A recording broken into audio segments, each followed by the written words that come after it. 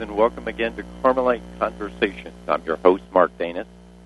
Each week in this program, we discuss topics related to how we seek to combine a deep life of prayer and apostolic work with our busy modern lives. We do this by relying on the model presented by the Secular Order of Discalced Carmelites. The Secular Carmelites are a worldwide community of lay people who seek to live out the dual charism of contemplative prayer and apostolic work that has always been a centerpiece of Carmelite spirituality. I'm pleased to bring it back again this week, my co-host, Frances Harry. Good evening, Frances. Good evening, Mark. It's so great to be back here with you and have more Carmelite conversations. Well, thank you for joining us.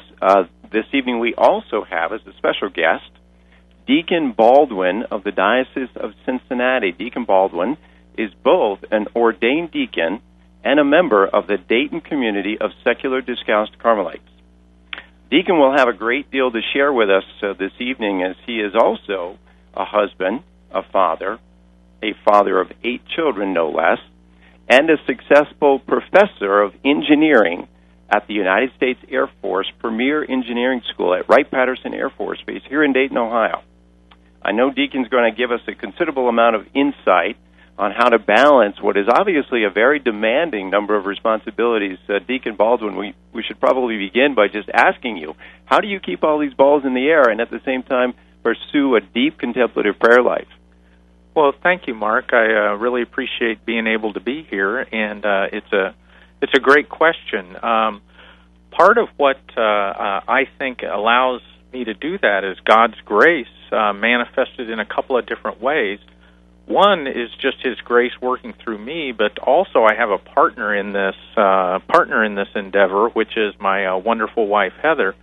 And had it not been for her, wonderful patience and support in my vocation, both as a deacon and as a Carmelite, I don't think I could have pulled it off. So it's continuing grace in our lives. Well, it's a very good point. I'm glad you brought it up, because I remember 2 years ago when I made my first commitment to the Carmelite community.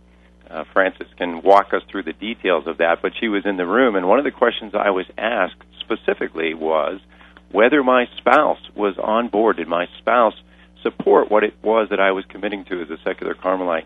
I think that's important. I think we recognize the critical contribution that spouses have to make, whether it's the husband or the wife, to the commitment that we make as secular Carmelites. It's not an insignificant commitment.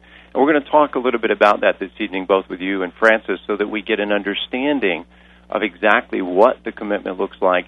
And it's not unlike the commitment that any one of a number of members might make when they make a commitment to a secular community. The Franciscans, the Benedictines, the Dominicans all have their secular arms, and they all have very serious commitments that they ask the participants of those communities to make. So we'll talk about that a little bit. I want to begin this evening, though, as we did last week, first with a with a prayer. Deacon Baldwin has agreed to lead us in prayer this evening. And then I want to begin with a psalm which is very special and very important to the Carmelite community. But let's begin first, Deacon, if you would lead us in prayer, please. I'd be happy to. In the name of the Father, and of the Son, and of the Holy Spirit. Dear Lord, we just thank you for tonight, and thank you for us coming together to consider the rule of life of the secular order of the Carmelites. Lord, it's so important to have discipline in our lives so that we can order our devotion to you. Lord, bless this evening. May it be instructive for all, and may we feel your grace as we discuss this wonderful journey of prayer. In Jesus' name, amen. Amen. Thank you, Deacon Baldwin. We appreciate that very much. As I said, I would like us also to take a moment to reflect on a psalm that I think is both important for us this evening and always important for the Carmelite community, and we'll talk about the importance of that in just a moment. But Frances, can I ask you to read for us, please, Psalm 1, actually just the first 3 verses of Psalm 1. Yep, here we go. Blessed is the man who does not walk in the counsel of the wicked, or stand in the way of sinners, or sit in the seat of mockers. But his delight is in the law of the Lord, and on his law he meditates day and night. He is like a tree planted by streams of water, which yields its fruit in season, and whose leaf does not wither. Whatever he does prospers. Thank you, Francis. I appreciate that. For the Carmelites, and I know there are many of you in the listening audience, you're going to recognize immediately the connection to this evening's topic of discussion, which is the rule, the Carmelite rule. We'll talk a little bit about the history, just briefly, the history of the rule and where it comes from. But St. Albert of Jerusalem, who drafted the rule for the order, for the monks who were actually on Mount Carmel at the time in about 1209, drew specifically from this psalm, this verse, meditates day and night on the law of the Lord. And that may be a challenge for many of us today. We wonder, in fact, we hear about the great saints who perhaps could spend 4, 5, 6 hours a day in prayer. Or you might read specifically about saints who spent, it is said in their histories, entire nights in prayer. And it begs the question, I think, for many of us, how could you spend an entire night or even 3 or 4 hours at a time in prayer? This is some of what we're going to touch on this evening, this idea of deep prayer. And Francis, I know you've got a lot to share with us on this. Give us some sense, Francis, of where we take this idea of deep prayer and how we can begin to think about spending more time with the Lord in prayer. Well, we can do that by considering this rule of life. But, Mark, we know the lingo, but maybe our listeners don't. So what is this rule of life, this spiritual plan of action? I have one definition for you that people out there might relate to. This is a blueprint to help one organize their day for maximum spiritual profit. Now, how many of us have really done that? Maybe one of our listeners would like to call in and share what their rule of life is. And I also have a quiz for you, a pop question. I'd like the listeners to call in and tell us, what was the first rule of life? All the Christians should be able to answer this. The first rule of life. Okay, so we have our first pop quiz. Francis, we thank you for that. It's the teacher in me. Yes. If any of our listeners know, what was the first rule of life? Can I give a hint? So we don't challenge sure. too much. All right. We'll give you this hint. It's found in the Old Testament. That's a big hint. Well, we do want to encourage them to call in. If you do want to call in, if you have either an answer to Francis's question or a question of your own, feel free to call us at 1-866-333-6279. Well, Francis, you've already begun the discussion about a spiritual plan for life. I do want to focus on that discussion. I do want to ask you, though, first, because I know I got some feedback, and I heard you got some feedback as well in the email from last week, and we do want to be very responsive to our listeners. I shared with you listeners last week that this is certainly new ground for Francis and I, though we've done a good deal of presenting and teaching on Carmelite spirituality. The radio form is a bit new for us. And we want to make sure that we remain very responsive to the expectations and the interests of our listeners. We want to share with you, as I've said at the beginning, how do you apply the principles of this Eremitic, and by that I mean Hermetic, desert spirituality, one, to modern life, and two, what eventually became a monastic spirituality, so enclosed religious. How do the principles, the charisms of that spirituality apply to our busy modern lives? I'll make the case, as I did last week, that really the order was begun by lay people, so it would seem perfectly appropriate to me that it would rest back in the hands of lay people as well. But we're going to address those questions somewhat this evening and as we go through the series of the next many weeks. Well, you asked about the emails, so I'd like to say that I thank you, listeners, for emailing us and letting us know that you enjoyed our introduction to the Carmelite Conversations. Some of you found it to be enthusiastic. Some of you found it to be jam-packed. And some of you are requesting, to hear it again. So I think the plan is that it will be archived eventually here on Radio Maria, and you can find that on your computers at www.radiomaria.us. Okay, so where do we go now? Well, let's get back on the spiritual plan of action. Deacon Baldwin, let me begin with you, and let me begin with this statement. One of the things that I was told when I joined the Carmelite order and began exploring more deeply this relationship with Jesus Christ, and that's the significance, I think, of how we, certainly in the Carmelite order, I would argue in the Catholic faith, and even in the Christian faith at large, we don't talk about sort of religious practices so much. We talk about an intimate, personal relationship with the person of Jesus Christ. And one of the things that was shared with me when I began practicing in the Order of Carmel was, if you're going to join Carmel, and you get a year, of course, to discern and think about that, but if you're going to join Carmel, you first have to answer this question for yourself. And I think this is true for any Christian. Do I want to be a saint? Mm-hmm. That's what we're called to, isn't it, Deacon? Oh, yeah, absolutely. And I think that many of us have the desire to be a saint, but sometimes it's manifest in, I want to be a saint. So we go down that path and then find out that hey, being a saint has a lot more challenges associated with it than just wanting to be a saint.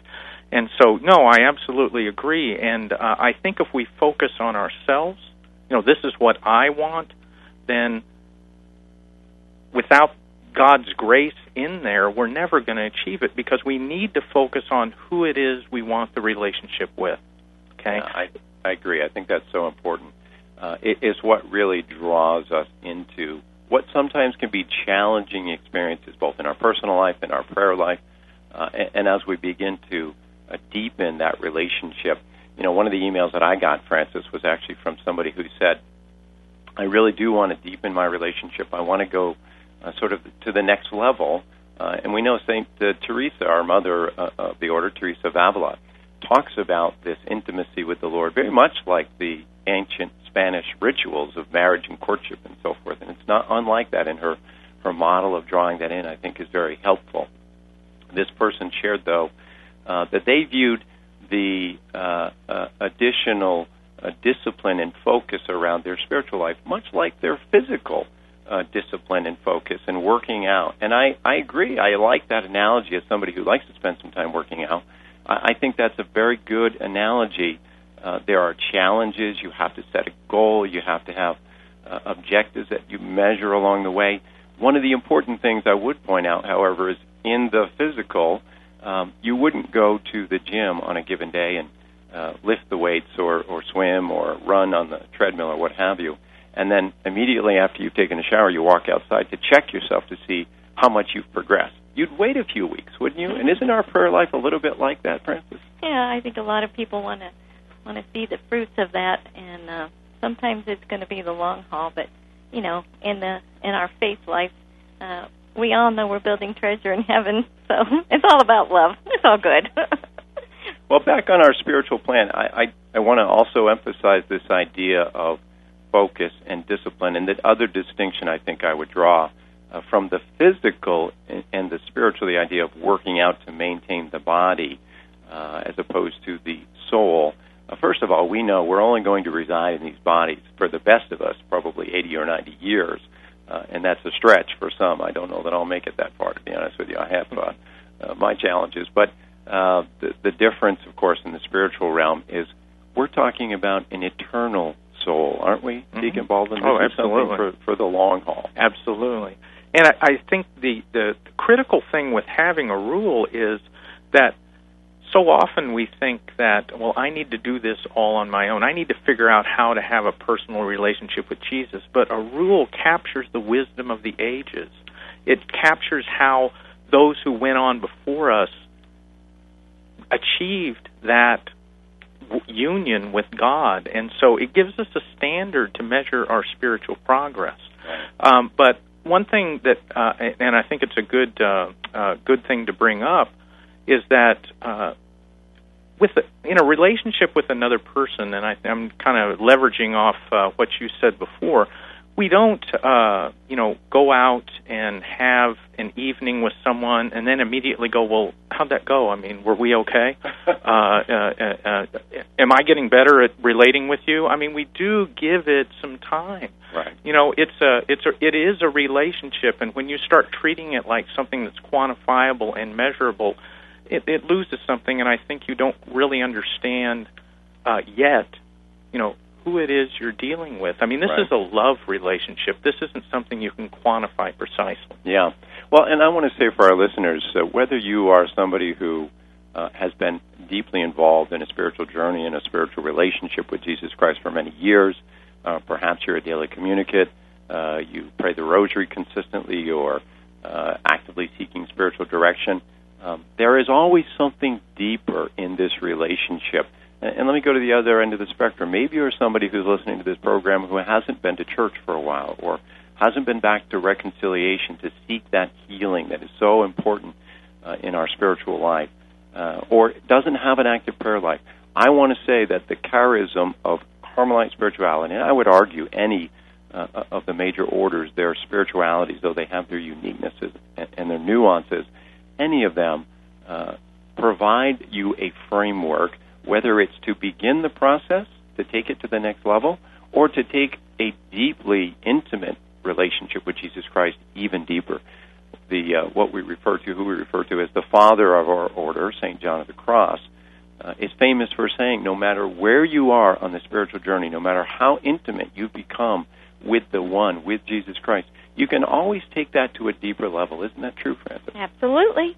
And if we think that we've gotten to the top, well, I'm here to tell you there's so much more. Well, once again, I want to remind our listeners, you're listening to Carmelite Conversations on Radio Maria, a Christian voice in your home. We encourage you, if you do have a question or comment, please don't hesitate to call 1-866-333-6279. Let me go back up and pick up on this idea of wanting to be a saint and the importance of saying to ourselves, no, I want to deepen that relationship. I want to pursue sainthood. Really, in our life as human beings, there is no other end for us, is there? We can be the wealthiest person. We could be the greatest athlete. We could be a great political leader. But at the end of the day, we all have that ultimate goal. As Aristotle said, a man has that ultimate question, why am I here? And at the end of the day, the answer for why we're here, we know as Carmelites, as Christians, is union with God. Somebody said, and I'm going to throw out the second question, Frances, our quiz question. Listeners, get ready. Because I did a little research. I know this quote. I've known it for years, and I'm sure as I share it with your listeners, many of you will recognize it. But what I don't know is who said it, or at least not the first person to say it. So let me share it with you. There is only one tragedy in life, and that is not becoming a saint. Now, again, it's a phrase I think many of us are familiar with. I personally don't remember, and I couldn't find out as I did my research for this evening's program who said it.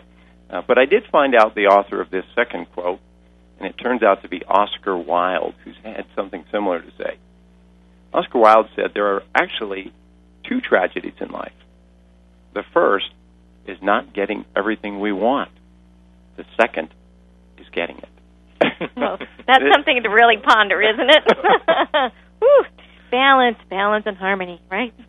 Well, there is a need to balance. So let's move on and talk again about the rule. Yeah, let's get into the nitty-gritty. What was this rule, Mark? What did St. Albert give the Carmelites that is a good model for our listeners out there? Well, for those of you who may have been listening to us last week, or if you haven't, we'll pick up the story, the history, just briefly.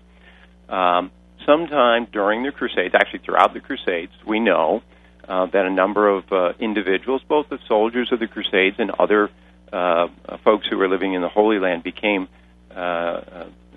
very disappointed with their life, were seeking something deeper in their relationship with God, and so they settled on the slopes of Mount Carmel, took up residence in the caves as hermits, and they dedicated themselves to the Blessed Mother. They sought to live prayerful lives, to withdraw a little bit from the world, the detachment that we read about in Carmelite spirituality. And I've said the history of the order itself wonderfully mirrors the spiritual life of an individual, this idea of detachment, of pulling away, of deepening our prayer life. But again, eventually, as we'll hear later in future programs, the need for the hermits to re-enter society. In this case, they reintegrated back into Europe. But after a time, these hermits realized they were growing in number, they were taking up a good deal of space, and they were coming together periodically in a more monastic fashion, a cenobitical fashion, to worship. And so they wanted to have a rule, they wanted to have guidance, they wanted to have direction. So they turned to the Patriarch of Jerusalem, Albert of Jerusalem, and in about 1209, the dates are a little iffy, but closely associated in 1209, Albert provided them a rule. And there are a couple of key principles in the rule, Francis, that we would like to highlight. And I'm going to read, if I can, just the second section. Actually, Albert introduces himself in the first section. But I want to read the second section of the rule. Many and varied are the ways in which our saintly forefathers laid down how everyone, whatever his station or the kind of religious observance he has chosen, and that's important for us to remember, whatever his station in life, should live a life in allegiance to Jesus Christ. How? Pure in heart and stout in conscience. He must be unswerving in the service of the Master. Francis, what do we want to say about this idea of purity of heart? What does that mean for us? We hear that phrase. It's used over and over again. How do we draw that phrase out to make it meaningful for us in today's life? Well, I'd like to put it in this framework, right intention. If we have the right intention, we have thy will be done in the forefront of our minds rather than my will, me choosing what I want. We're thinking, well, what is for the greater glory of God and the salvation of souls? And I think if we can do that and continue to think, thy will be done, then we will gain that purity of heart, that purity of intention. And of course, our Blessed Mother is the most perfect example to model this purity of heart. Well, in fact, if I can dip into philosophy a little bit, Kierkegaard said in a famous book that he wrote, purity of heart is nothing other than singularity of will, a single will. And whose will is that? It's the Father's will. Our will and the Father's will must become one. And let me say first, before we get too deep into this, if you're sitting out there listening and you're saying to yourself, boy, you just took a left turn on me here, I'm not sure where we're going with this, I want to ask you, first of all, be patient, encourage you to stay with the dialogue, because there's nothing here that we haven't already been exposed to in our Christian teaching and our catechism. Even if you're new to the Christian faith, you will be familiar with these ideas. Purity of heart, we think of it in the natural sense, and again, I want to distinguish, as we did last week, the importance of drawing correlation between the physical and the spiritual. And isn't this true for us, Deacon Baldwin? We always have to understand that the lessons of the gospel, the lessons of our forefathers, the lessons of the desert fathers who we draw so much from, always understood the distinction between the physical and the spiritual.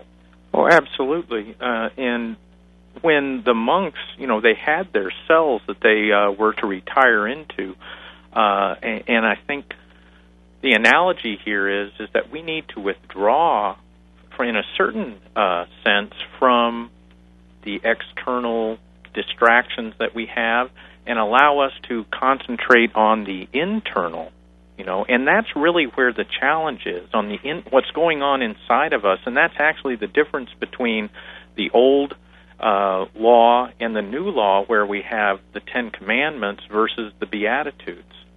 Personally, I think, and experience bears this out, the Ten Commandments are, with God's grace, achievable. It takes a superabundance of God's grace to achieve, and our willingness to achieve the Beatitudes, because that is the model of Christ's law. Yeah, the Beatitudes. Christ said very simply, as sort of a capstone comment for the Beatitudes, be ye perfect, as your heavenly Father is perfect. That's all you have to do. Just be perfect. Well, we know, of course, that we can't do that on our own. It's not simply an act of our human will to be able to do that. It requires purity of heart, singularity of will, which is nothing more than combining our will completely every day, every hour, every moment of every hour with that of the Father. That's the effort, though, isn't it, in our spiritual life? Okay, Mark, so let's get down to the nuts and bolts. What did St. Albert of Jerusalem, what did he say? What was in the rule that he really liked, as far as, trying to give some kind of direction to these hermits? Well, let me capstone the rule. I don't want to go through it all. It's somewhat lengthy. It goes on for a few pages, but here are the real highlights of the rule. Develop the contemplative dimension of your life in an open dialogue with God. That, of course, is prayer. There's nothing other than prayer, although he uses this word contemplative, and you cautioned me, Francis, about not wanting to scare off any of our listeners. Contemplative prayer, if I can designate the three levels of prayer that we talk about, both in Carmelite as well as in a number of other spiritual disciplines. There's vocal. This is the simple vocal recitation of the prayers that we are all taught as children. A mental, where we engage the mind actively in the imagination and so forth. And then there's contemplative, which is both an intimate dialogue as well as listening. And this is a key to the contemplative spirituality, is the idea of listening to the Lord. Rusty, you said to me, Deacon Baldwin, you said to me this past week, when I asked you about how you take on so many challenges, you said quite bluntly, I can't give what I don't have. And I don't have it unless I enter into a relationship with Jesus Christ through prayer to gain it. So that's the first of the critical, I think, elements of the rule. Let me move on. Live as brothers, full of charity. No surprises there. Meditate day and night on the word of the Lord. Meditate day and night. How do we begin to meditate day and night? This seems challenging, and sometimes we wonder, wait a minute, where is that in the Bible? Well, we know the Lord tells, St. Paul rather tells us, pray without ceasing. Of course, the Lord tells us as well, pray constantly. But St. Paul counsels us, pray without ceasing. Deacon Baldwin, I want to ask Deacon Baldwin. You've got 8 children, you've got a job, you're a Carmelite, and you're a deacon. How do you meditate day and night on the word of the Lord? Well, I think when you take the time to see that every action reflects, the love that we have for our Lord, then every action can become a prayer, and we can meditate on how we are responding to other people in love. And so we have, when we pray explicitly, either in contemplative or meditative or even vocal prayer, and then we have the prayer that our life is. And so when we live out every action that way, then I think we can approach praying day and night. Well, we're going to take a break at this point, and when we come back, we want to pick up on the other elements of the rule, but then we want to talk about this idea that Deacon Baldwin brings out about praying day and night. How do we really do that? How does that work for us in the midst of our busy lives? So, listeners, please join us again in about 4 minutes.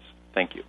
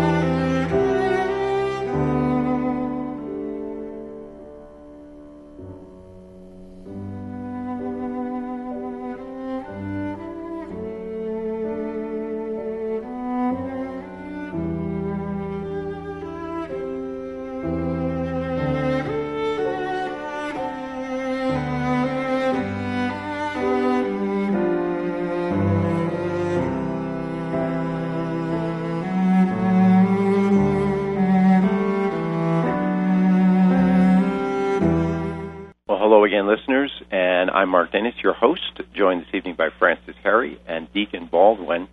We want to pick up on the conversation regarding the rule and the two key points that we brought out just before the break. Deacon Baldwin, we were talking about purity of heart, this idea of singularity of will, but I also want to focus on the other piece that Albert brought out in the rule, and that is this idea of conscience. Now, we're talking about individuals, both men and women, who've left the world for all intents and purposes to seek a deeper relationship with the Lord on Mount Carmel.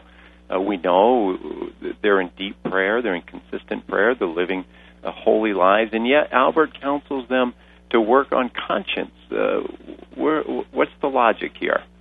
Well, Mark, just as in our own everyday life, we have lots of distractions, and those distractions serve a purpose to distract us from what's really going on in our interior life. And so, yes, these monks had left the exterior world, and they were left with that interior that they needed to consider. And so what's really, really hard is to deal with that interior. So there's when you're left alone with yourself, that's when you really find out who you are. That's when you really find out what's going on in your own life. And think about why solitary confinement for prisoners is so very difficult. It's because they're left alone with themselves, and they've got no one but themselves to consider what's really going on. And so I think that's when your conscience really becomes heightened, and you realize how much you need God's grace. Yeah, we're going to do a program in a few weeks on Brother Lawrence of the Resurrection, who has a remarkable spiritual discipline called the presence of God, the practice of the presence of God. And it will go to the heart of this idea about unceasing prayer. But the interesting story about Brother Lawrence is that he initially, without giving the history of his own experience in the military, ran away to be a hermit. And after spending a number of months alone in a cave and couldn't face his own interior, ran back to Paris, where he eventually ended up in a Carmelite monastery. But that's exactly the point I think that he went through. Francis, I'm throwing a real life example here. This desert that's within. You speak about the military and Brother Lawrence, and I'm thinking about when I joined the military and I was at basic training. Oh my gosh, any of you people who have been out in the military, you know what basic training is like. And so when you finally get to lay down and go to sleep, and of course you have to be absolutely quiet and lights are out, boy, don't you have a great conversation with God? And don't the demons within come to haunt you then? Mm-hmm. Excuse me. Yes. We have Teresa on the line. Hi, Teresa. How are you? Hi. I was calling, in your discussion with rules, and was thinking a lot about how especially in the United States, how we glorify this whole concept of rugged individualism. I'm going to do it my way. And there's commercials that even say that.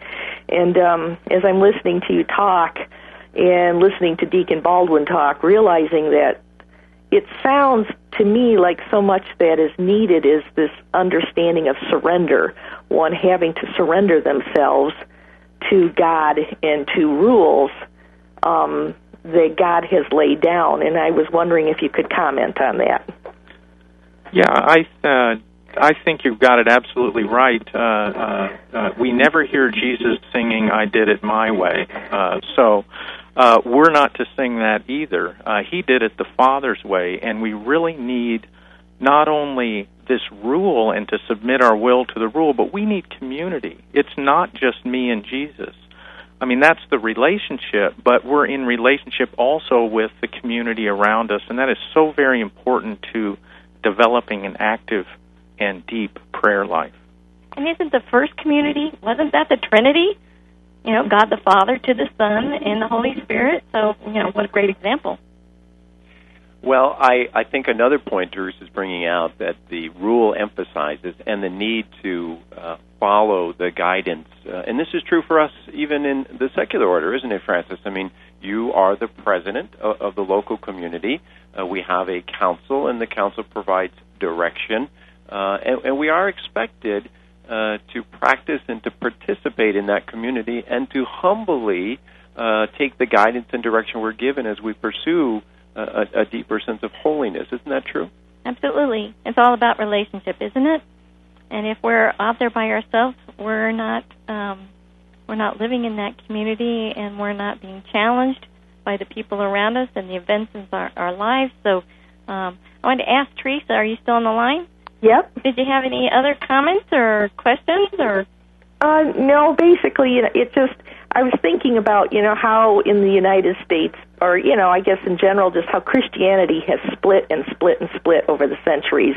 They say now there's like over 25,000 different congregations or denominations, and, this concept of, being able to follow a rule, I think is something that's very difficult.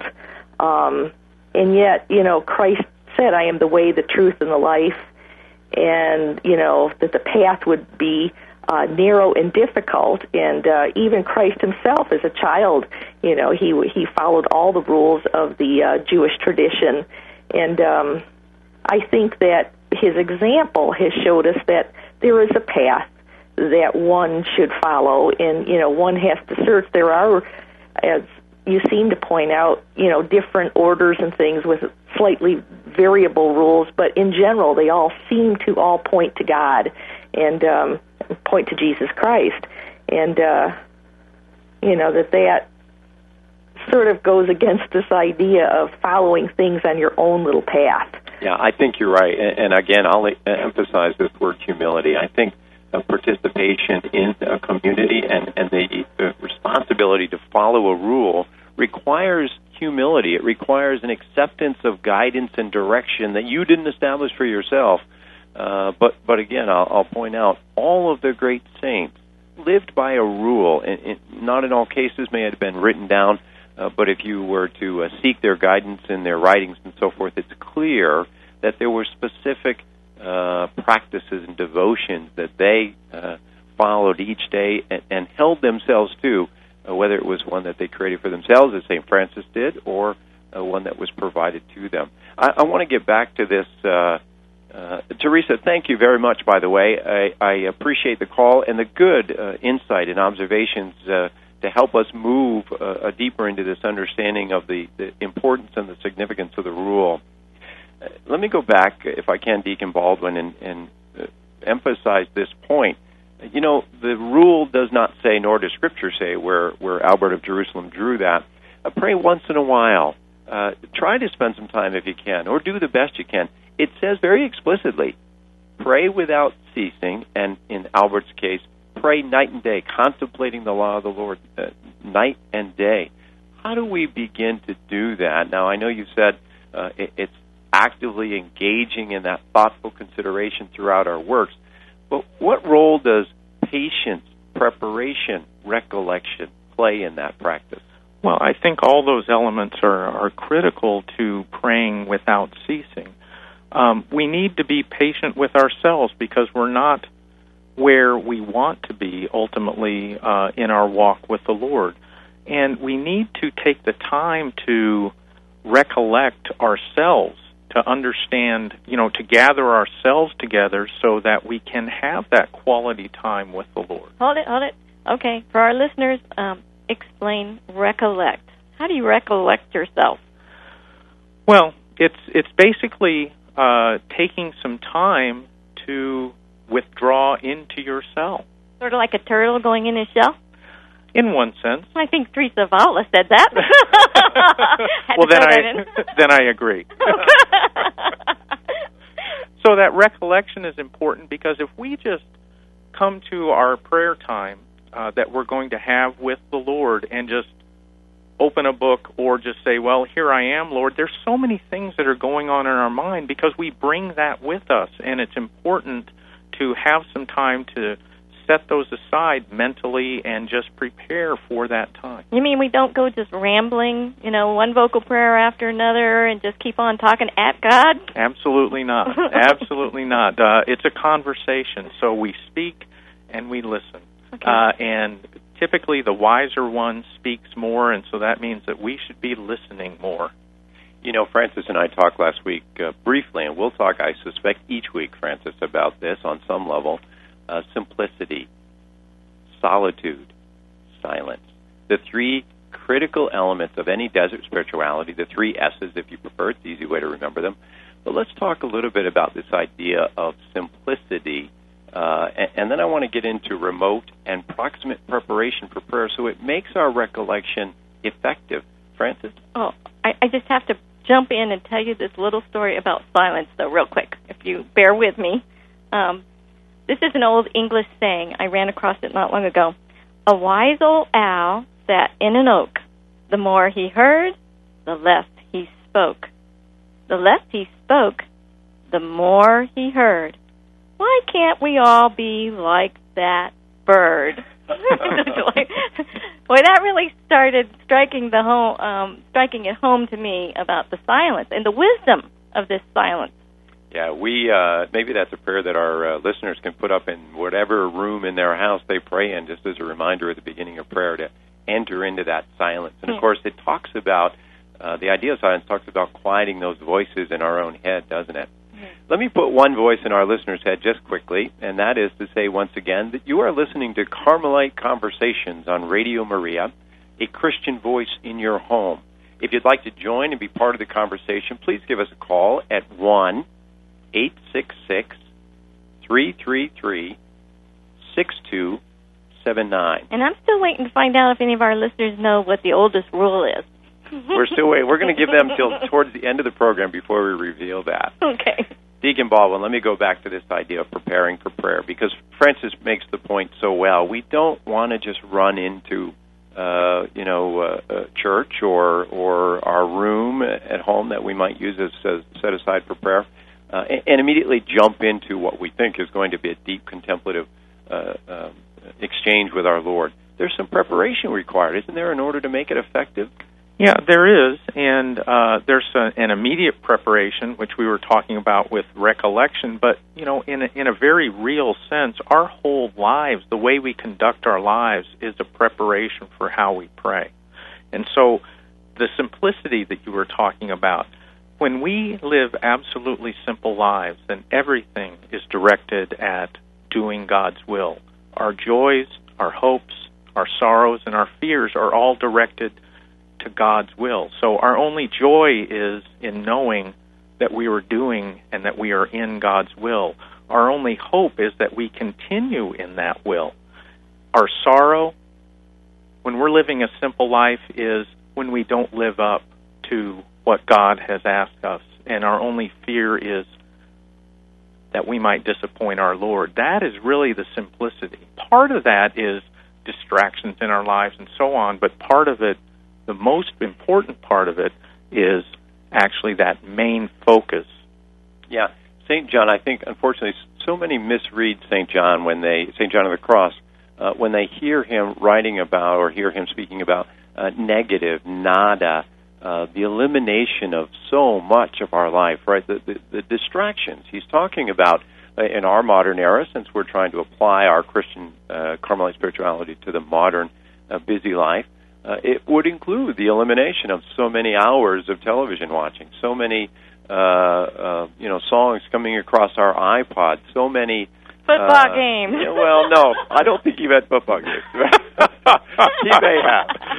I'm just putting a contemporary spin on it, Mark, that's all.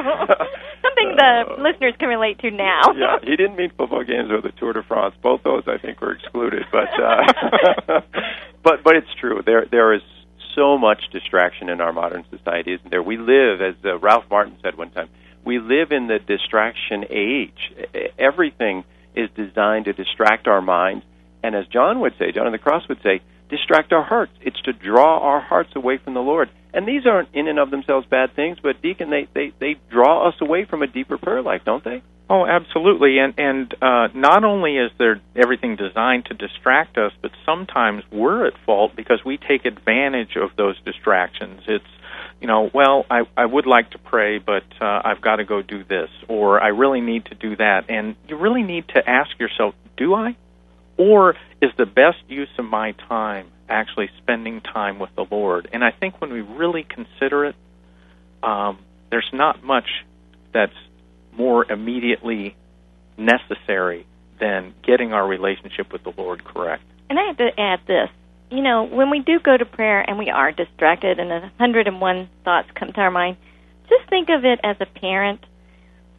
Sometimes when you're away from your loved one or your child's been away to camp, you're just so anxious for them to come home. Or military, man, your spouse has been in Iraq and you're just wanting them to come home. So when they arrive, are you anxious about what you're going to do? No, you're just wanting to be there, to be in their presence. And, I think the Father looks at us just like that. We come for that 10 minutes or 15 minutes, hopefully longer. And He's just so glad to be with us that we're giving Him time. So, sometimes I think it's not so big a deal about what the content is, right off the bat. He's just so pleased that we're spending time with Him, and it's an opportunity for us to receive His love and be loved by Him. I think that's big. Absolutely. Well, it reminds me of a humorous story that is attributed to St. Bernard.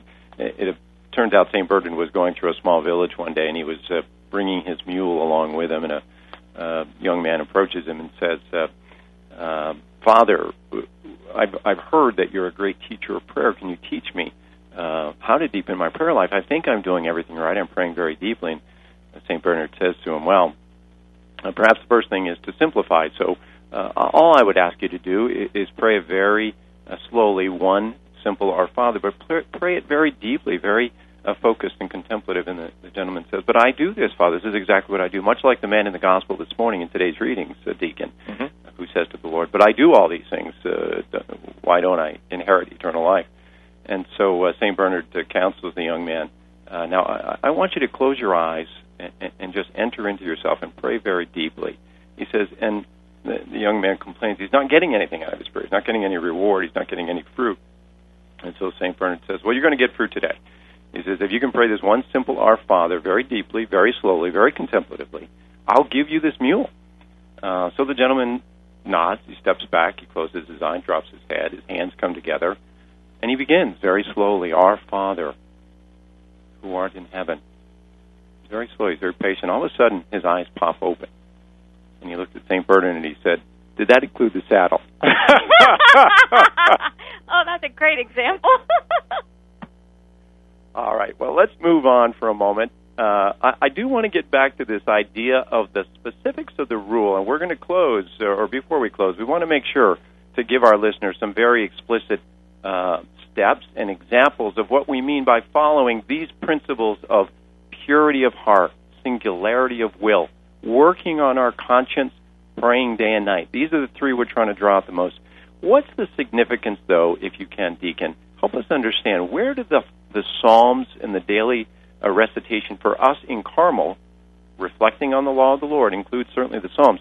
Where do the Psalms fit into that? And tell us a little bit about the benefit of the Psalms. Well, the Psalms, as we all know, are attributed to King David, and he went through quite a bit in his life. And it helps us focus, because what is going on in our lives. So these are prayers to the Lord, earnest prayers that are written from the heart. And so when I'm praying the office, if I make those my own, if I make the prayer that King David wrote mine, it really helps me focus and realize that I am not alone in the things that I am going through. I'm not alone in what I'm experiencing, the despair, the joy, the sorrow, all the aspects of life. They help us focus.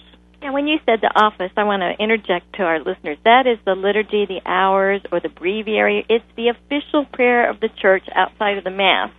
And I think all of our priests and deacons are required to pray the office. Yes, the priests are required to pray the office. Deacons are required to pray at least the morning and the evening prayer, and all if possible. But we get a little bit more of a break than our wonderful priests do. And what a great way to frame your day. So this is another great rule for life, to start your morning and end your day with prayer. And I understand the morning prayers are a morning of praise, prayers of praise, and the evening prayer is the Thanksgiving. Is that correct? Yes, it is. They really help start off the day correctly, because God does not guarantee us another day, and so it's natural that when we wake up and start our morning prayer that it would be in praise. and remembering how the day went in evening prayer and thanking Him for taking us through that day. Well, you said something so important. These prayers, the Psalms, those that are attributed specifically to David, and we know some may not be, but they started in David's heart. They didn't start in his mind. He wasn't trying to be artistic necessarily. Like so much deep prayer, they really started in his heart and then grew out of that into the expression in a poetic form. But our call really is to try to re-enter into those Psalms. The poetic expression gives us multiple avenues, if you will, to enter, but really we're trying to get into the heart of what David was getting at. Before we run out of time, I do want to make sure that we cover some of the specifics of the rule and the daily practices that are recommended, not just in the rule, but if you involve yourself in Carmel or some of the other third order or secular order organizations, communities. You'll be exposed to a list very similar to this. And so let me just cover some things, some of which we've already talked about. Weekday Mass. Try to get, if you're attending Sunday Mass, great. Try to get one more in a week. If you're going each day, try to go a little earlier. Daily Scripture reading, or perhaps the Divine Office that we've talked about. Monthly confession. We won't spend a lot of time on this today, but we will in the future, talking about the significance of reconciliation. You must develop a devotion to the Blessed Mother. We're going to do next week's entire program on the Blessed Mother, so we don't need to spend a lot of time on it, but I say it with force because it's so important, I think, if you want to grow in your spiritual life. Fasting, and of course, fasting doesn't include just food. There are other ways of fasting. We'll talk a little bit about that, I think, in future programs. And finding a community that you can be part of. Well, I want to thank you, listeners, for joining us again this week. I hope you learned something. I hope you got something that you can take with you. That's really the objective of our program. I want to thank Deacon Baldwin for joining us this evening. Deacon, thank you. You're very welcome. And Francis, again, for co-hosting with me. Always great to have your laughter and your smile. Though the audience doesn't get to share it, I certainly do, and we appreciate your joining us. Thank you. And for all of our listeners, you have been listening to Carmelite Conversations on Radio Maria, a Christian voice in your home. We thank you for joining us. We encourage you to join us again next week, where we'll be talking and dedicating the entire program to the Blessed Mother. Thank you, and good evening.